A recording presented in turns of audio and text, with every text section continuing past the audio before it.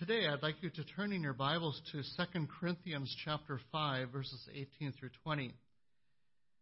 By the way, I chose that hymn that we just sung because we truly need today homes that are built firm upon the Savior.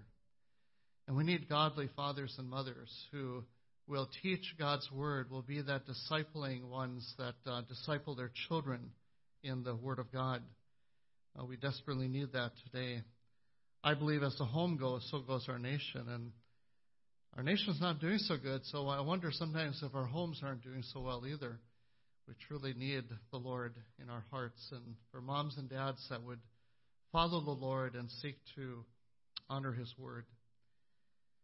Well, if any of you here today enjoy tennis, you will probably know that the U.S. Open in tennis is played at Flushing Meadows, New York. But did you know that in 1981 there was a big tournament that was held in Minnesota? In fact, it was in northern Minnesota to the gigantic town of McIntosh, about 900 people. It was a doubles tournament that was held, and at that time I was home for the summer. I had gone to Bible school, and for the first time I picked up a tennis racket because they had a tennis court there. I'd never played tennis before, so I went out and got a $15 tennis racket. I didn't realize the $100 ones were a lot better than the $15 ones. But I began to play with students at Bible school and I wasn't real good at it. But then during the summer, here this tournament was held, the doubles tournament, and I'd been playing tennis with some of the guys in our church at Trinity. And so I asked one of the guys if they would like to join me in a doubles tournament. And this doubles tournament could be two men or two women, or it could be a man and a woman, could be a husband and wife that would take part in this doubles tournament. And so I asked Steve Moen. I don't know if you know Steve Moen, but he would be the brother of Pastor Jerry Moen. And Steve had played less tennis than me. You want to sign up for this? He said, yeah, let's do it. And so there were a number of teams. There were two brackets. And so on that Saturday, early in the morning, we began playing, and we won our first tournament. And then the next one, we won that too. I was just shocked. I mean, it must have been divine because we weren't that good. And we kept winning till finally we won our bracket. And we came to the championship match, and we were faced against a husband and wife who were very athletic. They had played tennis and doubles many years. He was excellent in basketball. She was excellent in volleyball and basketball. Mike and Kim Royslin, they later became coaches in my own school at McIntosh. And I looked at Steve and I said, well, it's been a good ride. And so we entered this championship match. And by the way, there was a prize money, too, to the winners. I thought, hey, we could maybe win this. But when I saw who we were going to play, I thought, it's been good, Steve. So we entered the match. And when the dust was settled, Steve and we won. In fact, we destroyed them. I mean, I couldn't believe it. And we got our names in the paper. We got our picture in the paper. Now, it wasn't the Star Tribune. It was the McIntosh Times. And we won the prize money. We each got $10. Hey, don't laugh. That was my one shining moment in tennis. But only Steve and I remember that we won that tournament. If I were to travel back to McIntosh today, if I were to ask somebody, do you remember when we won that tournament? They'd say, what tournament? Because they never held it again, by the way. We couldn't defend our championship. That was it. Nobody remembers, just Steve and me. But isn't that true in life? I mean, how many remember who the most valuable player was last year in the NFL? Or the NHL, or the NBA, or who remembers who was the Minnesota Teacher of the Year? Nobody. Except the person who won, and maybe some family members, but beyond that, it's very quickly forgotten. But dear friend, there's one title that is bestowed by God that has incredible eternal significance. It is a title that forever enlarges the significance of the one who carries it. The title does not require a vote, does not require a degree or a bank account or friends in high places. It belongs to many people who have never held any other title before. You see, if you belong to Jesus Christ, you have already been given this royal title, but also the sobering responsibility that goes with it. So let me read these verses today from our scriptures, and I want to see if you can pick out what that royal title is. 2 Corinthians chapter 5, verses 18 through 20. Now all these things are from God, who reconciled us to himself through Christ, and gave us the ministry of reconciliation, namely that God was in Christ reconciling the world to himself, not counting their trespasses against them, and he has committed to us the word of reconciliation. Therefore, we are ambassadors for Christ. As though God were entreating through us, we beg you on behalf of Christ, be reconciled to God. Now, if you are a believer here today, if you've been saved by God's grace, do you know on the basis of our text today what that royal title is that God has given to you? Now, if you've said ambassador, you're right. That is the royal title that God has given us. I love our magazine of the FLC. It's called the Lutheran Ambassador. The singing team is called the Ambassadors. And I want you to know that if you're a believer here today, you are also an ambassador.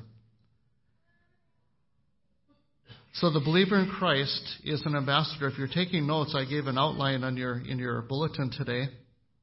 But we need to ask some questions. What is an ambassador? What does this title mean? Well, I'm going to give you two kind of definitions of it. Number one, an ambassador is a representative temporarily sent to a foreign land or a foreign country to represent the king or the president or the prime minister or the country that sent him or her. Secondly, an ambassador is an official representative who is authorized to speak on behalf of his sender. So I want you to think about that, what ambassador means. You see, in the world of politics and in international relations, the title ambassador is a very coveted one. In fact, people now serve years in government hoping to be rewarded with the title of ambassador. It is a high honor to be trusted by the government of your nation to be the face and voice of your nation somewhere in the world. Secondly, who are we as believers to be an ambassador for? If you look at our text today, verse 20, the believer is an ambassador for Christ. Christ ambassadors. I mean, talk about significance. I mean, I want to tell you, when I won that tournament that day, I thought it was great.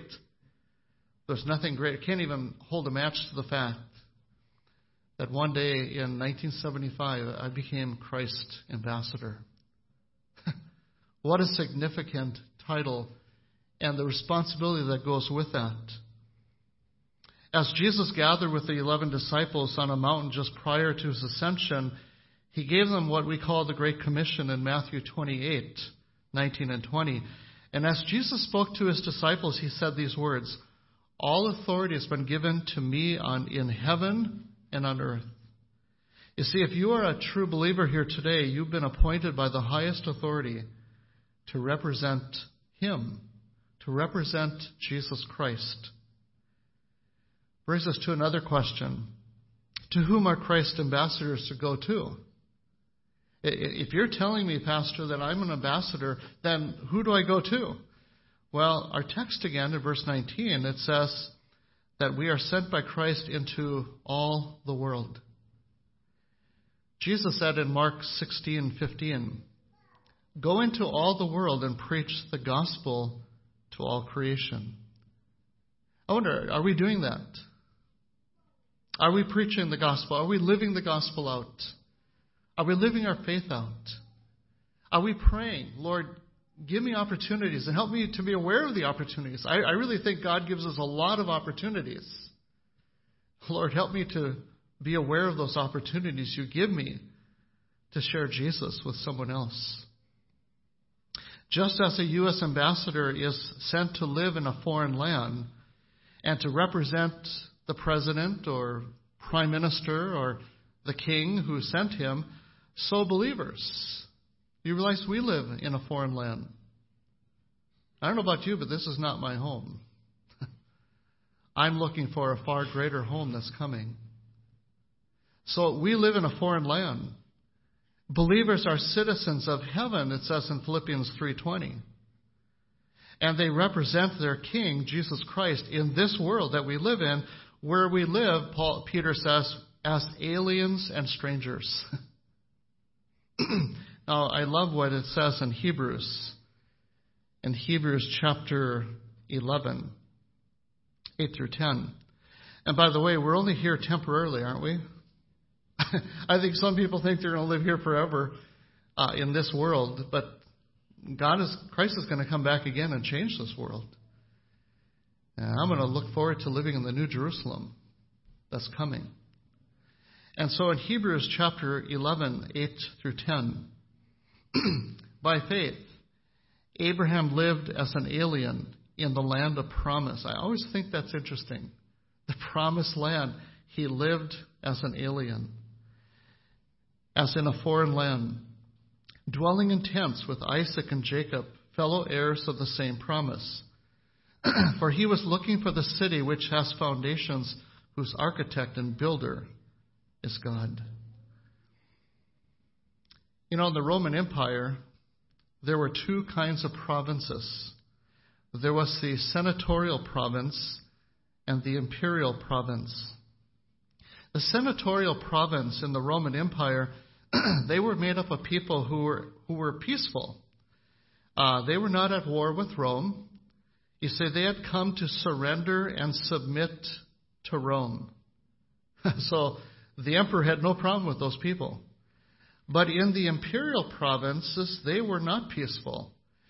They were dangerous because they would often rebel against Rome. They wanted to be set free from the Roman yoke that they were under. And so it was necessary for Rome to send ambassadors into those imperial provinces to make sure that rebellion did not break out. Well, the Christian, who is Christ's ambassadors, we're sent into this world of ours, this world, by the way, that is in rebellion against God. A world that is perishing without Christ. This world that we live in today is an imperial province as far as God is concerned, because this world, apart from Christ, we are in rebellion against God. If you're not a believer here today, dear friend, you hate God. You probably say, no, I don't hate God. Oh, yeah, you do. You don't have the capacity to love God. And Jesus has sent his ambassadors into the world to declare peace, not war. That there is peace in Jesus Christ. That we can come to have peace with the living God through Jesus Christ. And of course, to scorn or mistreat an ambassador is to scorn and mistreat the government or the president who sent him. You see, ambassadors speak totally for the one who sent him or her. He is the king's mouthpiece. Dear friend, as you share the gospel with others, if people reject your message, remember, they're rejecting Jesus. God has placed the believer in this world, this foreign land. And you've been assigned by the highest authority to represent Jesus in a specific place. It begins at home. We have Father's Day today. When I came to faith in Christ, I didn't realize, I knew my mom was saved. She lived her faith out. She talked about Jesus. She was the one who was the spiritual leader. I didn't know. I guess when you're not saved, you don't realize. I knew my mom was saved, but when I became saved, I realized my dad wasn't. My dad went to church, but he wasn't saved. I never heard my dad talk about Jesus. Never saw my dad read the God's Word. I never saw my dad pray. And so I realized that, I didn't realize it at the time because I was a young Christian, but literally I was Christ's ambassador to my home. So was my mom. I had two sisters too that I wasn't sure if they knew the Lord either. So I began to pray for them. But we are an ambassador to our families, to our neighborhood where we live in, the school you go to, the college you attend, the place where you work. When you go off to work, do you think about the people who you work around? Do they know Jesus? That God wants you to be an ambassador, to look for those opportunities to share Jesus with them? How about the store where you shop? As you meet people. See, the believer is Christ's ambassadors right where you are. And the believer doesn't have a choice. If you're sitting here today and say, well, Pastor, I don't know if I want to be that. You don't have a choice. If you are in Christ, if you are a believer, it says in verse 20, we are ambassadors for Christ. The people all around us who are lost, who need the Lord, will either understand his life-saving message, or they will miss his life-saving message based upon what you say or what you don't say, or how you live. See, someone's eternity may depend upon what kind of ambassador you turn out to be. So what is the message of an ambassador for Christ? Another question. Well, I believe in verses 18 and 19, it simply is that our message is to be a ministry and word of reconciliation. And I believe that is equal to the Great Commission. Go therefore and make disciples of all nations. That's really what the ministry of reconciliation is. You see, the ambassador's ministry is one of reconciliation.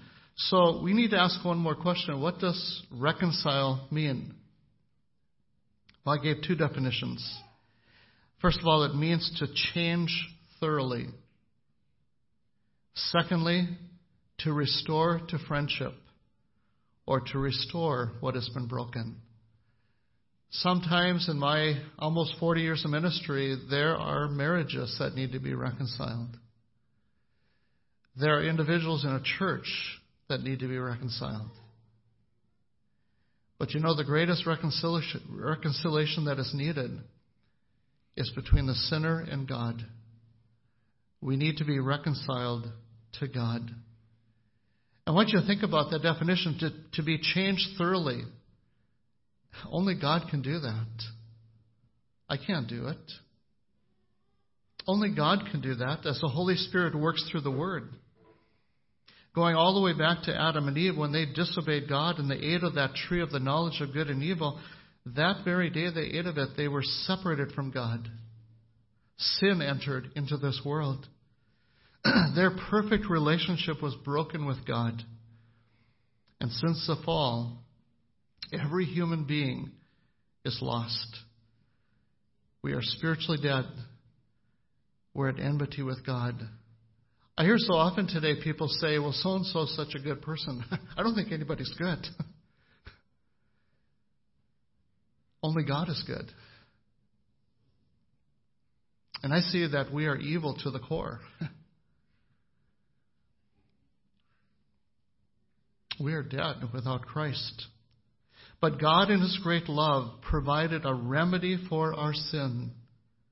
And that remedy was Jesus Christ. One of the young children today said, Jesus died on the cross. That was God's remedy for our sin. And as an ambassador of Christ, what motivates you? What should motivate you to share with someone else about Jesus? Isn't it the love of God? Isn't it the love of Christ? The day that I became saved, I couldn't wait to get up the next morning, to go to that work that I thought was kind of monotonous. But my whole view changed the moment that Christ changed my life. I wanted to know, do those workers that I work with, do they know Jesus? I wanted to tell them what Jesus had done in my life. It was the most exciting thing that has ever happened to me. And I still love sharing my testimony. It was the love of Christ that God placed within me. I wanted others to know Him. I wanted others to be saved. I wanted my dad to be saved. I wanted my sisters to be saved.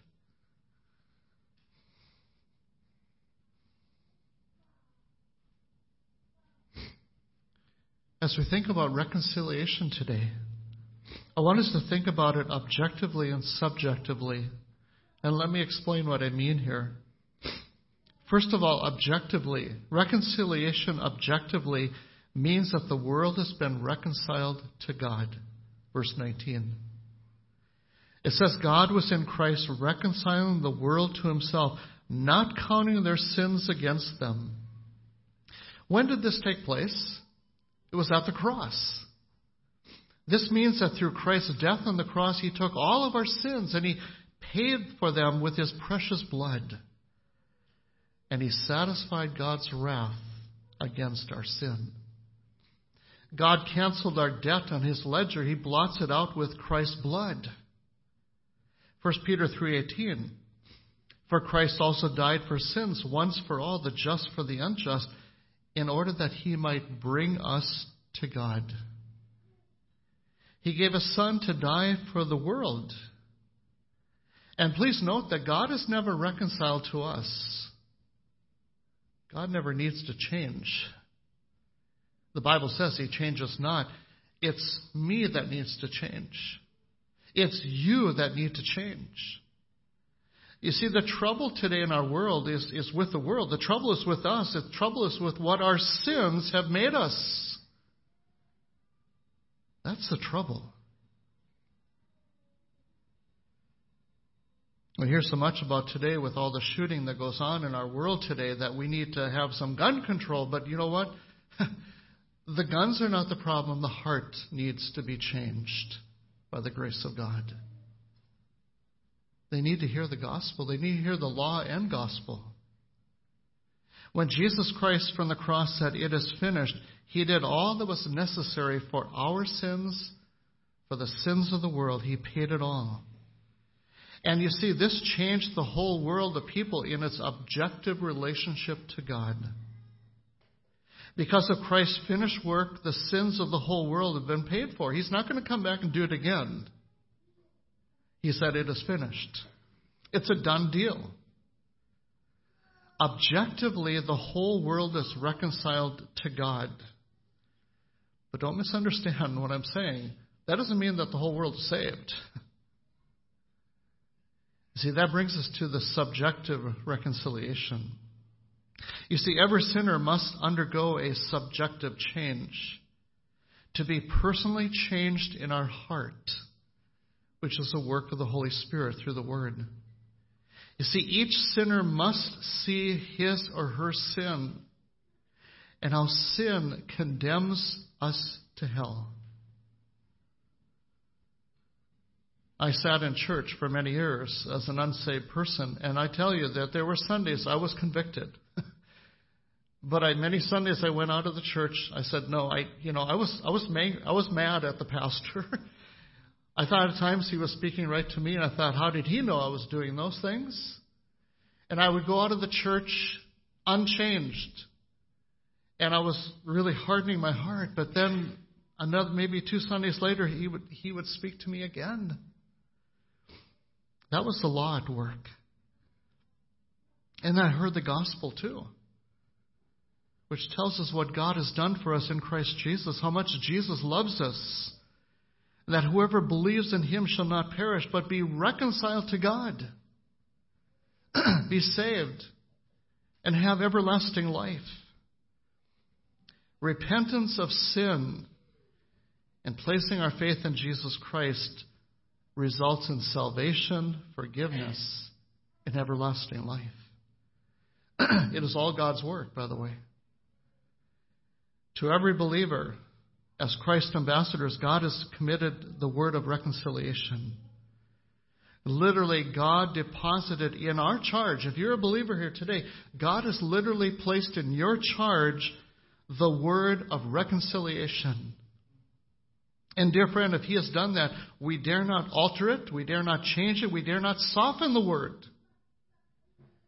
Sometimes people soften it and say, well, I know what the Bible says, but, I have people that in my home congregation or my congregation I was serving who was very strong on, let's say, homosexuality. And all of a sudden someone in their family came out as being gay or, and all of a sudden they kind of softened their approach. We are not softened. What God's Word says, the Word of God says it's a sin. And we point them to Jesus, where there's healing and forgiveness. An ambassador is absolutely responsible to his King, Jesus Christ, and woe to him if we forget that. It's a daunting task, isn't it? When I come to preach, and this, being here in this church, it's new. Again, you get comfortable, but every time I stepped into the pulpit, I was nervous. Because I was handling God's Word. And I wanted to handle it with truth. With truth and purity. I wanted to handle it accurately. But I'm so thankful that when Jesus said to his disciples, "Go therefore and make disciples of all nations, baptizing them in the name of the Father and of the Son and of the Holy Spirit," what else did Jesus promise? He said, "Lo, I'm with you always, even to the end of the age." I'm not alone. I know that Jesus is with me. He lives in my heart. I have the Holy Spirit dwelling within me. I have the power of God's Word. And I always tell people, don't underestimate the power of God's Word. The Holy Spirit works through that Word, and it can change lives. There are a lot of things the church could do in this world that we live in. There's a lot of things the church could do as a social institution. But I believe, dear friend, that our priority as a church is the Great Commission.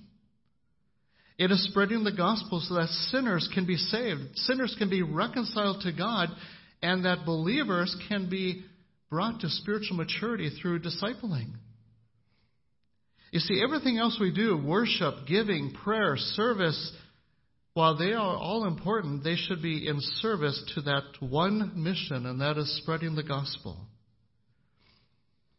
The church is not called to be a political force. The church is not called to be a social force, although I think we can impact those areas as we seek to live as salt and light. But the priority of a Christian as an ambassador for Christ is an eternal one, and that is the saving of souls for eternity. Brothers and sisters in Christ, there is no higher calling, there is no greater privilege, there is no more urgent task than the ministry of reconciliation that God has entrusted to you. This is your greatest priority, no matter what vocation God has placed you in. So I ask you, what kind of an ambassador have you been? I want to share, as I close today, with a true story. When I graduated from high school in 1974, I went to work in a creamery. You might say most creameries aren't even operating anymore. But see, my dad was a manager of a creamery for 26 years. So it kind of came natural for me to go and work in a creamery. And there was an opening at Rindal, Minnesota. I'm not sure if any of you know where Rindal is, but it was a huge town of 10 people. It was a little grocery store and a creamery. And I went to that creamery, and I worked there for about a year. And it was during that time that I became saved. But I'm getting a little bit ahead of myself. While I was there working, before I was even saved, a good friend of mine from McIntosh, who was not a Christian, and I wasn't a Christian yet, but he was dating a girl, and he asked me, he said, how about going on a double date? Now, if you knew me, I'm a very shy person. I had never dated anybody in high school. I liked girls, but I was scared of them. And that's probably a good thing, too. But I finally got up a nerve to ask the secretary of the creamery. She had a daughter who was a senior in high school. And, of course, I was just 1 year out of high school. So I asked her one day, would you like to go on a date? And she said yes. And so we went on a date. This is not the high school. My wife is not that high school senior. But we went to a movie, and we did that twice, double date. I was more comfortable double dating. And went to a movie each time, brought her home, and that was about it. Shortly after that, I became saved. And that night, I became saved. The next day, I went off to work. And I thought, I want to share what Jesus has done in my life. I had a boss, a secretary, another elderly man that worked in the creamery, and there was a guy that worked on the milk truck.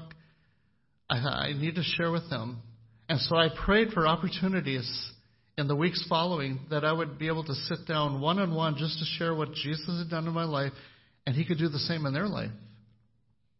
And so God gave me that opportunity, and I shared my faith. And then I said, I need to share that with this girl I dated twice.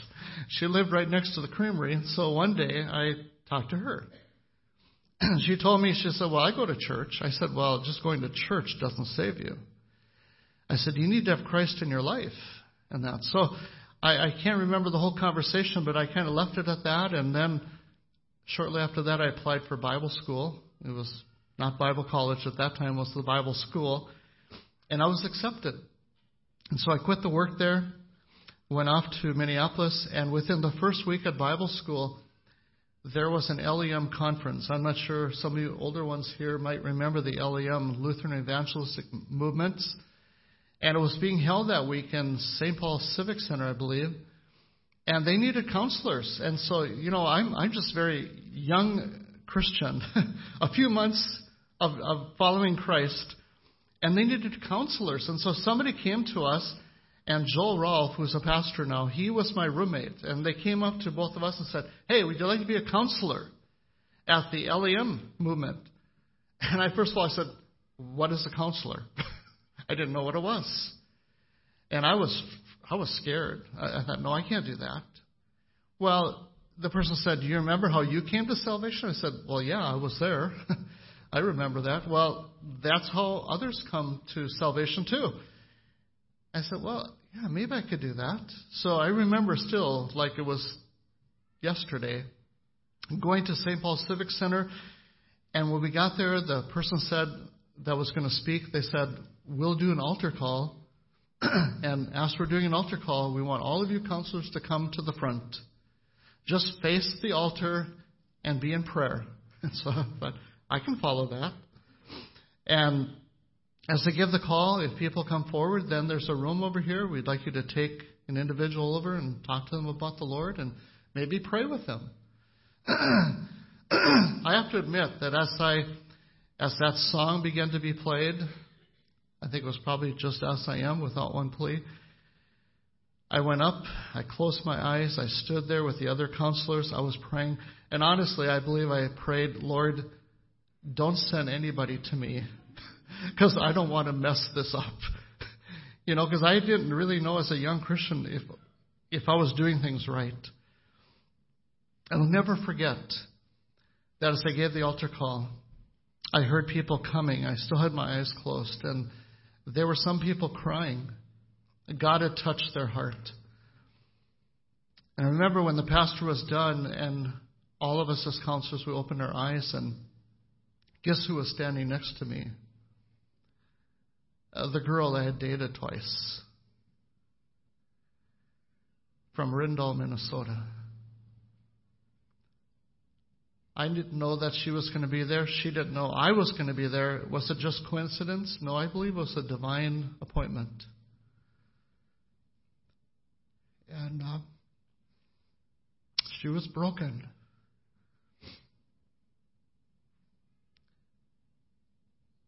God had come to restore her to a right relationship with God.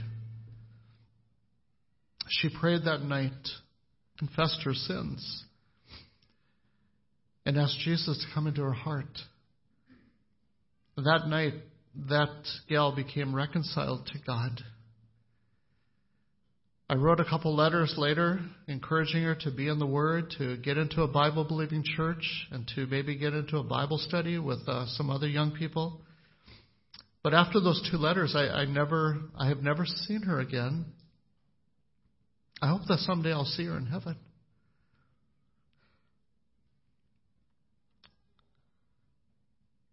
You see, dear friend, as I close today, there is such an urgency of reconciliation. Notice what Paul says in verse 20. Therefore, we, believers, are ambassadors for Christ, as though God were entreating through us. Think about when you go to someone, God is entreating through us. God is working through us. And then Paul says, we beg you. We beg you on behalf of Christ, be reconciled to God. If you're here this morning, and if you're not saved, then I beg you, I plead with you to be reconciled to God, to surrender to Jesus, and let Him cleanse you and forgive you from all your sin and guilt.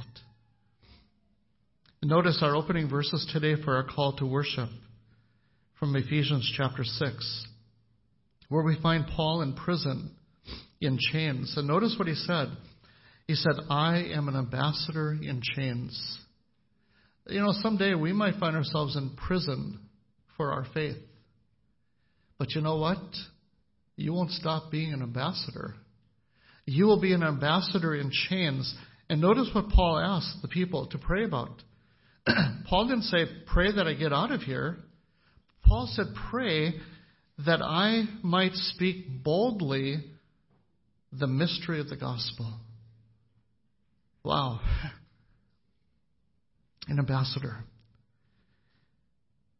I asked my wife one day when I was working on this message, do you know any United States ambassadors? Do you? Do you know how many ambassadors we have that represent the United States? Do you know any of them by name? I couldn't name any. My wife did name one. If you go on the website, there is a host of ambassadors. But very few people know their names. But you know what? In those countries, people will know that that is an ambassador for the United States. You see, dear friend, what I'm saying here in closing is, why did I start with the opening about the tennis? It's because nobody remembers that. And dear friend, as a Christian, as an ambassador for Jesus, I don't care if people remember me. I want them to know Jesus. That's the most important thing of all. We're not here to make a name for ourselves or bring glory to ourselves. We are here to point people to Jesus Christ, that they might know Him as their Savior and Lord. That's all that matters. That's why I like I think a contemporary Christian song. I think it's called Legacy. I don't care if they remember me, only Jesus. I don't care if people remember me. You know, in fact, when I die, maybe 1 or 2 generations, nobody will know who I was. But I hope that I have been an effective ambassador, that others will know Jesus Christ, and someday we will know each other in heaven. and spend that eternity with our Savior. So what kind of an ambassador are you? Because someone's eternity may depend upon what kind of an ambassador you turn out to be. Let's pray. Gracious Heavenly Father, I'm so thankful, Lord, today for saving my soul. I thank you, Lord, for the gracious work you've done in the hearts and lives of so many here today. But Lord, if there are people here today who do not know you, I pray that they'd realize that without Jesus Christ, they are on a road that's going to lead to hell. And Jesus, you loved us so much, you came to save us from the wrath to come. Lord, you want us to be reconciled, to be made thoroughly, to be changed, to be restored. And only you, God, can do that through the work of your Holy Spirit. So, Lord, may you do that work. And, Lord, I pray that every believer here today, you would help us to be that effective ambassador for you, to be the mouth, the voice of Jesus. Dear God, help us to see this world the way you see it, a lost world that needs to hear about Jesus. So help us, Lord, use us this week that lies before us. For we pray this in Jesus' name. Amen.